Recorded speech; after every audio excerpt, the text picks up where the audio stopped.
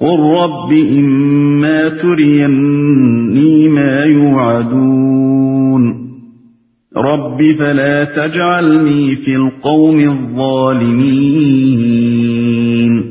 اے محمد دعا کرو کہ پروردگار جس عذاب کی ان کو دھمکی دی جا رہی ہے وہ اگر میری موجودگی میں تو لائے تو اے میرے رب مجھے ان ظالم لوگوں میں شامل نہ کیجیو۔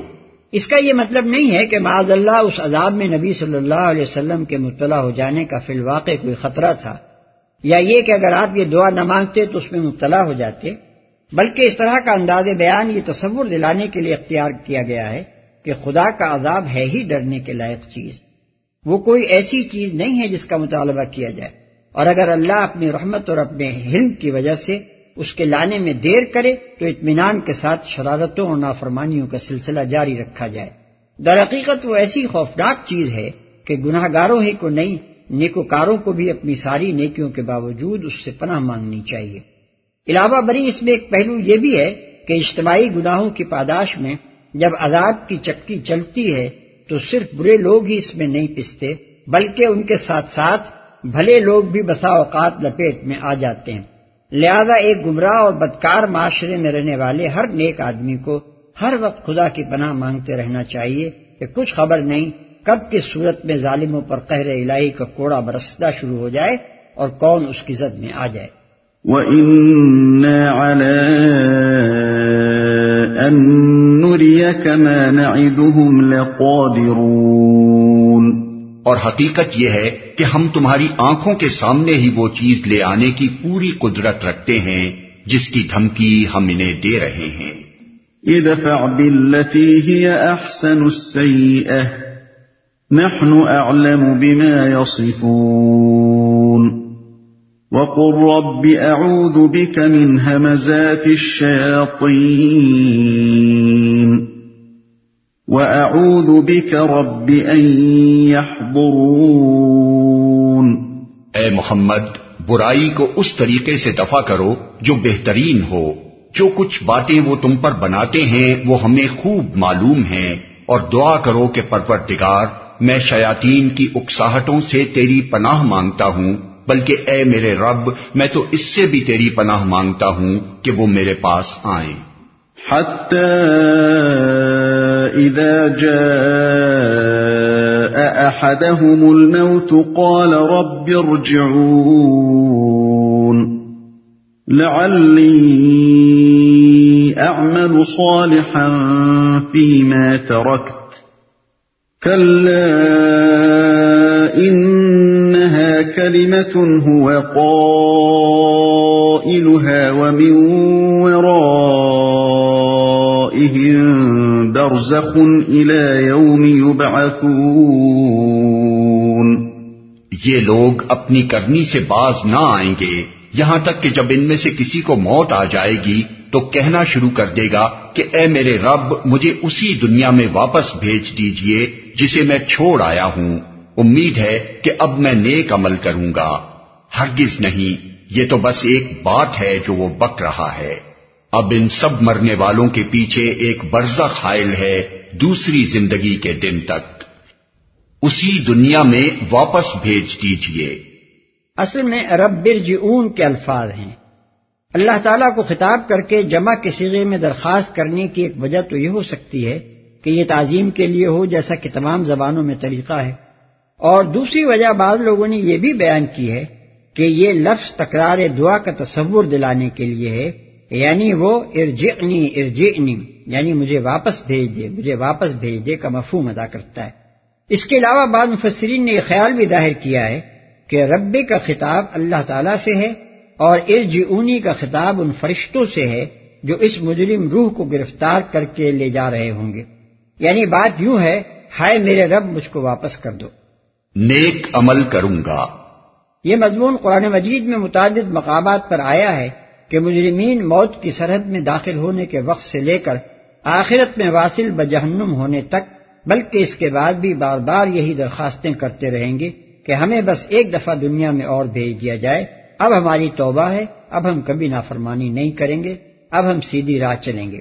تفصیل کے لیے ملاحظہ ہو الانعام آیات 27، 28، الاعراف آیت 53، ابراہیم آیات 44-45، المومنون آیات 105 تا 115، الشعراء آیت 102، السجدہ آیات 12 تا 14، فاطر آیت 37، الزمر 58-59، المومن 10 تا 12، الشورى 44۔ ہرگز نہیں، یعنی اس کو واپس نہیں بھیجا جائے گا۔ از سر نو عمل کرنے کے لیے کوئی دوسرا موقع اب اسے نہیں دیا جا سکتا۔ اس کی وجہ یہ ہے کہ اس دنیا میں دوبارہ امتحان کے لیے آدمی کو اگر واپس بھیجا جائے تو لامحالہ دو صورتوں میں سے ایک ہی صورت اختیار کرنی ہوگی، یا تو اس کے حافظے اور شعور میں وہ سب مشاہدے محفوظ ہوں جو مرنے کے بعد اس نے کیے، یا ان سب کو محو کر کے اسے پھر ویسا ہی خالی ذہن پیدا کیا جائے جیسا وہ پہلی زندگی میں تھا۔ اول ذکر صورت میں امتحان کا مقصد فوت ہو جاتا ہے، کیونکہ اس دنیا میں تو آدمی کا امتحان ہے ہی اس بات کا کہ وہ حقیقت کا مشاہدہ کیے بغیر اپنی عقل سے حق کو پہچان کر اسے مانتا ہے یا نہیں، اور طاعت و معصیت کی آزادی رکھتے ہوئے ان دونوں راہوں میں سے کس راہ کا انتخاب کرتا ہے۔ اب اگر اسے حقیقت کا مشاہدہ بھی کرا دیا جائے اور معصیت کا انجام عملاً دکھا کر معصیت کے انتخاب کی راہ بھی اس پر بند کر دی جائے تو پھر امتحان گاہ میں اسے بھیجنا فضول ہے۔ اس کے بعد کون ایمان نہ لائے گا اور کون طاعت سے منہ موڑ سکے گا؟ رہی دوسری صورت تو یہ آزمودہ را آزمودن کا ہم مانی ہے۔ جو شخص ایک دفعہ اسی امتحان میں ناکام ہو چکا ہے اسے پھر بے عین ہی ویسا ہی ایک اور امتحان دینے کے لیے بھیجنا لاحاصل ہے، کیونکہ وہ پھر وہی کچھ کرے گا جیسا کہ پہلے کر چکا ہے۔ جو وہ بک رہا ہے، یہ ترجمہ بھی ہو سکتا ہے کہ یہ تو اب اسے کہنا ہی ہے، مطلب یہ ہے کہ اس کی یہ بات قابل التفات نہیں ہے، شامت آ جانے کے بعد اب وہ یہ نہ کہے گا تو اور کیا کہے گا، مگر یہ محض کہنے کی بات ہے، پلٹے گا تو پھر وہی کچھ کرے گا جو کر کے آیا ہے، لہذا اسے بکنے دو، واپسی کا دروازہ اس پر نہیں کھولا جا سکتا۔ دوسری زندگی کے دن تک، برزخ فارسی لفظ پردے کا معرب ہے۔ آیت کا مطلب یہ ہے کہ اب ان کے اور دنیا کے درمیان ایک روک ہے جو انہیں واپس جانے نہیں دے گی، اور قیامت تک یہ دنیا اور آخرت کے درمیان کی اس حد فاصل میں ٹھہرے رہیں گے۔ فَإِذَا نُفِخَ فِي الصُّورِ فَلَا أَنْسَابَ بَيْنَهُمْ يَوْمَئِذٍ وَلَا يَتَسَاءَلُونَ۔ پھر جو ہی کہ سور پھونک دیا گیا ان کے درمیان پھر کوئی رشتہ نہ رہے گا اور نہ وہ ایک دوسرے کو پوچھیں گے۔ اس کا مطلب یہ نہیں ہے کہ باپ باپ نہ رہے گا اور بیٹا بیٹا نہ رہے گا، بلکہ مطلب یہ ہے کہ اس وقت نہ باپ بیٹے کے کام آئے گا نہ بیٹا باپ کے، ہر ایک اپنے حال میں کچھ اس طرح گرفتار ہوگا کہ دوسرے کو پوچھنے تک کا ہوش نہ ہوگا، کجا کہ اس کے ساتھ کوئی ہمدردی یا اس کی کوئی مدد کر سکے۔ دوسرے مقامات پر اس مضمون کو یوں بیان کیا گیا ہے، وَلَا يُسْأَلُ حَمِيمٌ حَمِيمًا، یعنی کوئی جگری دوست اپنے دوست کو نہ پوچھے گا، سورہ معارج آیت 10۔ اور یود المجرم لو یفتدی من عذاب یومئذ ببنیہ وصاحبتہ واخیہ وفصیلتہ التی تؤویہ ومن فی الارض جمیعا ثم ینجیہ، یعنی اس روز مجرم کا جی چاہے گا کہ اپنی اولاد اور بیوی اور بھائی اور اپنی حمایت کرنے والے قریب ترین کنبے اور دنیا بھر کے سب لوگوں کو فدیے میں دے دے اور اپنے آپ کو عذاب سے بچا لے۔ المعارج آیات 11 تا 14۔ اور یوم یفر المرء من اخیہ وامہ وابیہ وصاحبتہ وبنیہ لکل امرئ منہم یومئذ شأن یغنیہ، یعنی وہ دن کے آدمی اپنے بھائی اور ماں اور باپ اور بیوی اور اولاد سے بھاگے گا، اس روز ہر شخص اپنے حال میں ایسا مبتلا ہوگا کہ اسے کسی کا ہوش نہ رہے گا۔ سورہ عبس آیات 34 تا 37۔ فَمَن ثَقُلَتْ مَوَازِينُهُ فَأُولَئِكَ هُمُ الْمُفْلِحُونَ۔ اس وقت جن کے پلڑے بھاری ہوں گے وہی فلاح پائیں گے، پلڑے بھاری ہوں گے، یعنی جن کے قابل قدر اعمال وزنی ہوں گے، جن کی نیکیوں کا پلڑا برائیوں کے پلڑے سے زیادہ بھاری ہوگا۔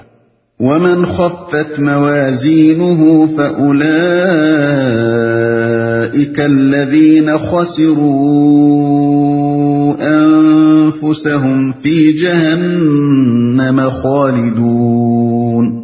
اور جن کے پلڑے ہلکے ہوں گے وہی لوگ ہوں گے جنہوں نے اپنے آپ کو گھاٹے میں ڈال دیا، وہ جہنم میں ہمیشہ رہیں گے، اپنے آپ کو گھاٹے میں ڈال لیا۔ آغاز سورہ میں اور پھر چوتھے رکوع میں فلاح اور خسران کا جو معیار پیش کیا جا چکا ہے اسے ذہن میں پھر تازہ کر لیجئے۔ تلفح وجوههم النار وهم فيها كالحون، آگ ان کے چہروں کی کھال چاٹ جائے گی اور ان کے جبڑے باہر نکل آئیں گے۔ اصل میں لفظ کالحون استعمال کیا گیا ہے۔ کالح عربی زبان میں اس چہرے کو کہتے ہیں جس کی کھال الگ ہو گئی ہو اور دانت باہر آ گئے ہوں، جیسے بکرے کی بھنی ہوئی سری۔ عبداللہ ابن مسعود رضی اللہ عنہ سے کسی نے کالح کے معنی پوچھے تو انہوں نے کہا الم تر الی الرأس المشیط، کیا تم نے بھنی ہوئی سری نہیں دیکھی؟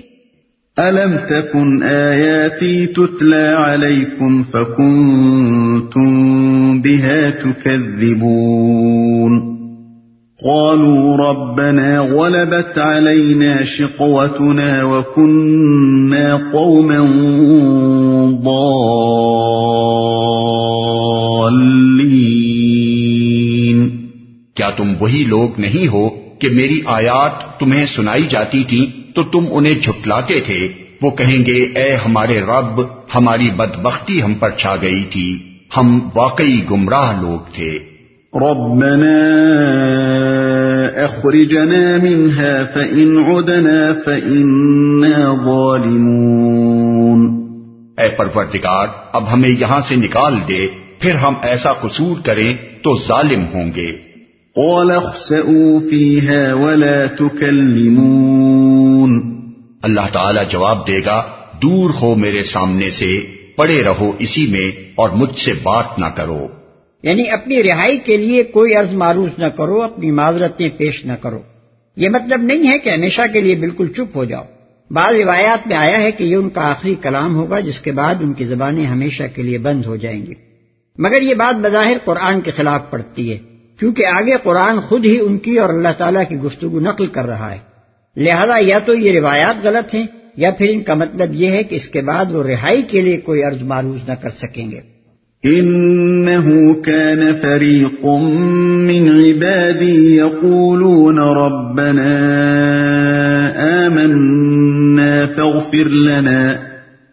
يَقُولُونَ رَبَّنَا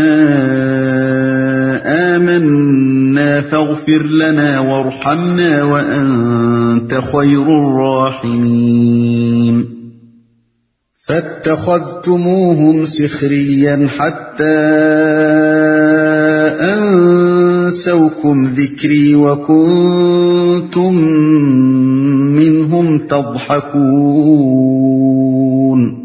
تم وہی لوگ تو ہو کہ میرے کچھ بندے جب کہتے تھے کہ اے ہمارے پروردگار، ہم ایمان لائے، ہمیں معاف کر دے، ہم پر رحم کر، تو سب رحیموں سے اچھا رحیم ہے، تو تم نے ان کا مذاق بنا لیا، یہاں تک کہ ان کی ضد نے تمہیں یہ بھی بھلا دیا کہ میں بھی کوئی ہوں، اور تم ان پر ہنستے رہے۔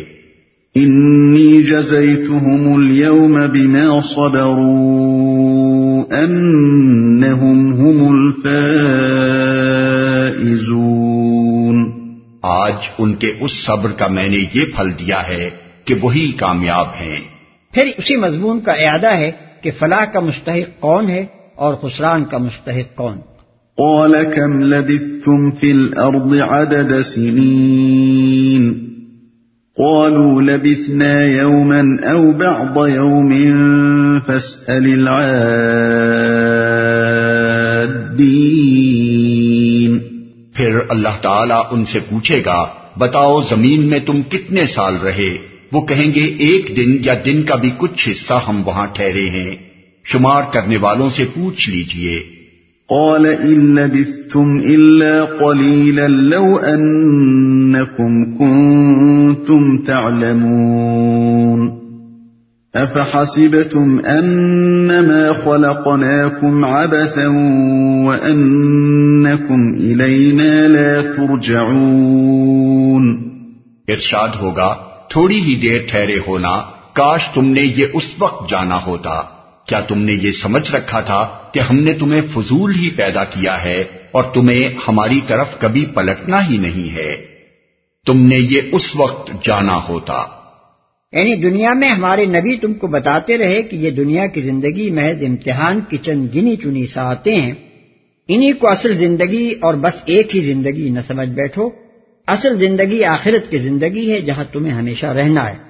یہاں کے وقتی فائدوں اور عارضی لذتوں کی خاطر وہ کام نہ کرو جو آخرت کی ابدی زندگی میں تمہارے مستقبل کو برباد کر دینے والے ہوں. مگر اس وقت تم نے ان کی بات سن کر نہ دی. تم اس عالم آخرت کا انکار کرتے رہے. تم نے زندگی بعد موت کو ایک من گھڑت افسانہ سمجھا. تم اپنے اس خیال پر مصر رہے کہ جینا اور مرنا جو کچھ ہے بس اسی دنیا میں ہے، اور جو کچھ مزے لوٹنے ہیں یہیں لوٹ لینے چاہیے. اب پچھتانے سے کیا ہوتا ہے؟ ہوش آنے کا وقت تو وہ تھا جب تم دنیا کی چند روزہ زندگی کے لطف پر یہاں کی ابدی زندگی کے فائدوں کو قربان کر رہے تھے. فضول ہی پیدا کیا ہے. اصل میں ابسن کا لفظ استعمال کیا گیا، جس کا ایک مطلب تو ہے کھیل کے طور پر اور دوسرا مطلب ہے کھیل کے لیے. پہلی صورت میں آیت کے معنی یہ ہوں گے کہ کیا تم نے یہ سمجھا تھا کہ ہم نے تمہیں یوں ہی بطور تفریح بنا دیا ہے؟ تمہاری تخلیق کی کوئی غرض و غائب نہیں ہے، محض ایک بے مقصد مخلوق بنا کر پھیلا دی گئی ہے. دوسری صورت میں مطلب یہ ہوگا کہ کیا تم یہ سمجھتے تھے کہ تم بس کھیل کود اور تفریح اور ایسی لا حاصل مصروفیتوں کے لیے پیدا کیے گئے ہو جن کا کبھی کوئی نتیجہ نکلنے والا نہیں ہے. فَتَعَالَى اللَّهُ الْمَلِكُ الْحَقُّ لَا إِلَٰهَ إِلَّا هُوَ رَبُّ الْعَرْشِ الْكَرِيمِ. بس بالا و برتر ہے اللہ بادشاہ حقیقی، کوئی خدا اس کے سوا نہیں، مالک ہے عرش بزرگ کا. بالا و برتر ہے یعنی بالا و برتر ہے اس سے کہ فعل عبث کا ارتکاب اس سے ہو، اور بالا و برتر ہے اس سے کہ اس کے بندے اور مملوک اس کی خدائی میں اس کے شریک ہوں. وَمَن يَدْعُ مَعَ اللَّهِ إِلَٰهًا آخَرَ لَا بُرْهَانَ لَهُ بِهِ فَإِنَّمَا حِسَابُهُ عِندَ رَبِّهِ إِنَّهُ لَا يُفْلِحُ الْكَافِرُونَ. اور جو کوئی اللہ کے ساتھ کسی اور معبود کو پکارے جس کے لیے اس کے پاس کوئی دلیل نہیں تو اس کا حساب اس کے رب کے پاس ہے. ایسے کافر کبھی فلاح نہیں پا سکتے. کوئی دلیل نہیں. دوسرا ترجمہ یہ بھی ہو سکتا ہے کہ جو کوئی اللہ کے ساتھ کسی اور معبود کو پکارے اس کے لیے اپنے اس فعل کے حق میں کوئی دلیل نہیں ہے.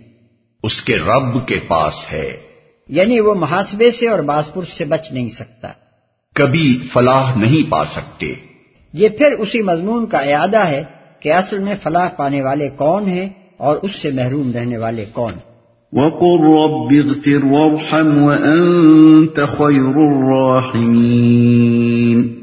اے محمد کہو میرے رب درگزر فرما اور رحم کر، اور تو سب رحیموں سے اچھا رحیم ہے. یہاں اس دعا کی لطیف معنویت نگاہ میں رہے. ابھی چند سطر اوپر یہ ذکر آ چکا ہے کہ آخرت میں اللہ تعالی نبی صلی اللہ علیہ وسلم اور صحابہ کرام رضوان اللہ تعالی علیہم اجمعین کے دشمنوں کو معاف کرنے سے یہ کہہ کر انکار فرمائے گا کہ میرے جو بندے یہ دعا مانگتے تھے تم ان کا مذاق اڑاتے تھے. اس کے بعد اب نبی صلی اللہ علیہ وسلم کو اور ضمناً صحابہ کرام کو بھی یہ حکم دیا جا رہا ہے کہ تم ٹھیک وہی دعا مانگو جس کا ہم ابھی ذکر کر آئے ہیں. ہماری صاف تنبیہ کے باوجود اب اگر یہ تمہارا مذاق اڑائیں تو آخرت میں اپنے خلاف گویا خود ہی ایک مضبوط مقدمہ تیار کر دیں گے. سید ابو العلا مودودی کی مارکۃ الآراء تصنیف تفہیم القرآن کی یہ سی ڈی ادارہ ترجمان القرآن کے لیے سماع و بصر نے تیار کی ہے.